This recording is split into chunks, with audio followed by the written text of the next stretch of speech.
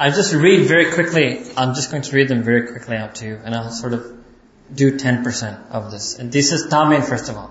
Ali ibn al-Imam al-Qanit had 500 trees, and he used to go and pray 2 rakats daily at each of his trees.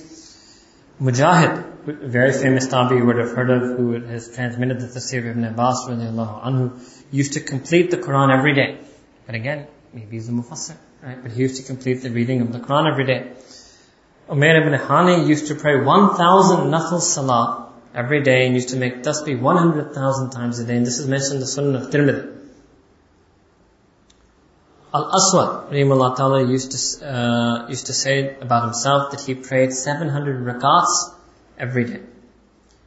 The son of Aswad, Al-Imam Ibn al-Imam, Abdurrahman ibn al-Aswad, was once seen praying 65 rakats before Jummah.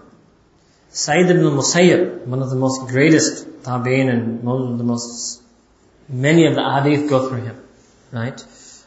Used to pray, the same thing, used to pray Fajr with the same wudu that he prayed Isha, and he used to fast every day, right? Here, isi tarah we've got, I will show you another 13 events of tabi'in. Tabi'in, right? Ibn al-Qasim narrated from Imam Malik's slave that Imam Malik prayed the dawn prayer with the same wudu the preceding Isha for 49 years. Right? Imam Abu Yusuf rahimahullah used to pray 200 rakats every day.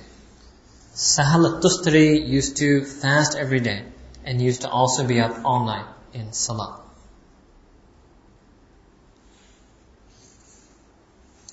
Ibn al-Subki, Tajuddin Ibn al-Subki, was a very famous Shafi fiqh.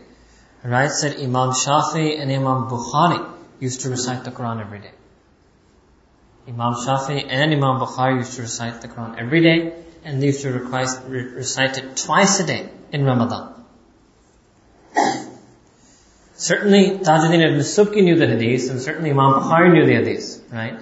So let's say Imam Bukhari did it, he knew the hadith and did it. Let's say Imam Bukhari didn't do it, but Tajuddin, it's a wrong attribution, but Tajuddin ibn Subki knew the hadith, he would have come, he would have said something about it, right?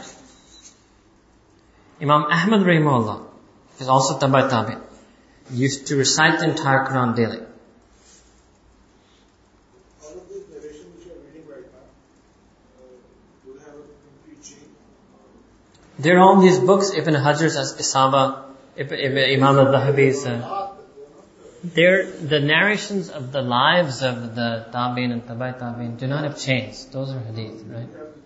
No, they don't have chains. Do we have the correct chain to these riwayats? I have the references, but the references don't have a chain. For example, Ibn Hajar writes in his Al-Isaba, this event.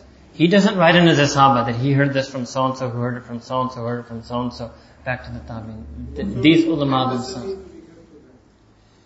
Their authenticity you give to them is their name. Ibn Hajar Asqalani, Imam al-Zahabi, Imam Jalaluddin al-Suyuti, Imam al-Nawawi.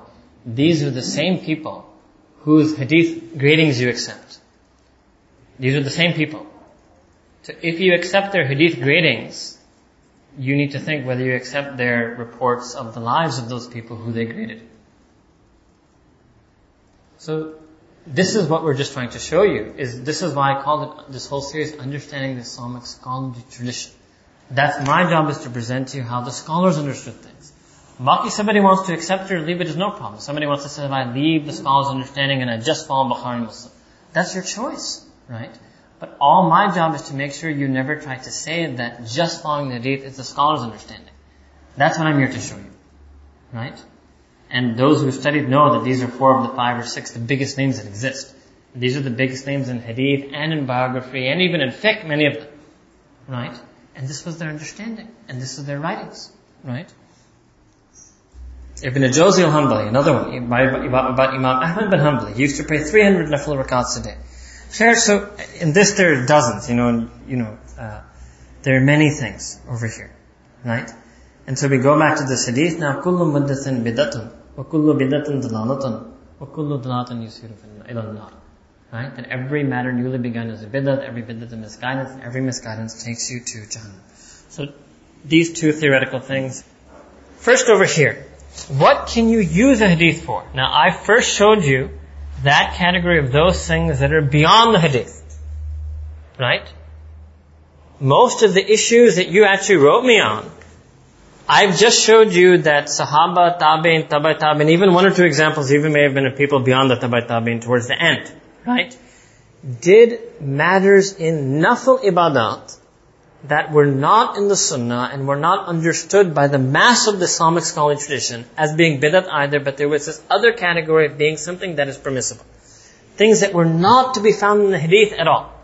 Now, after doing that, what do you think is going to be the position of the scholarly tradition that if you even have a Zaif Hadith for that amal, if they're willing to accept a whole range of new things and quantities and times and worships and du'as and dhikrs and numbers of salats, because that's all ihtimam. Ibn Hajar, if Imam Ahmad did 300 a day, it means he picked an adad. He stayed to that adad. And he did that on a daily basis.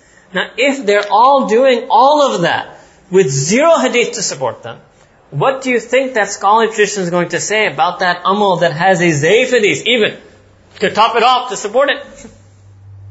This is where I'm leading you. Now you see, right? But what happens is you work it backwards. You begin, hey, this is the practice, and oh look, we got this hadith, and look, this hadith is zaif.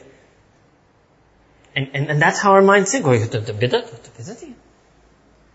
So, this Islamic tradition, even that which is established without any hadith is not bid'ah. And popular misconception, that which is established through zaif hadith is bid'ah. You see the difference? It's a massive difference. There's a gulf in the understanding of the scholars and the understanding of the popular speakers or masses. Well, not masses though. So you see the masses, for masses, nothing is bid'ah, right? And for a certain group, everything is bid'ah. Both things it's just too simplistic. And if anything, that was again the purpose of the whole series, is to show you that nothing can be that simplistic.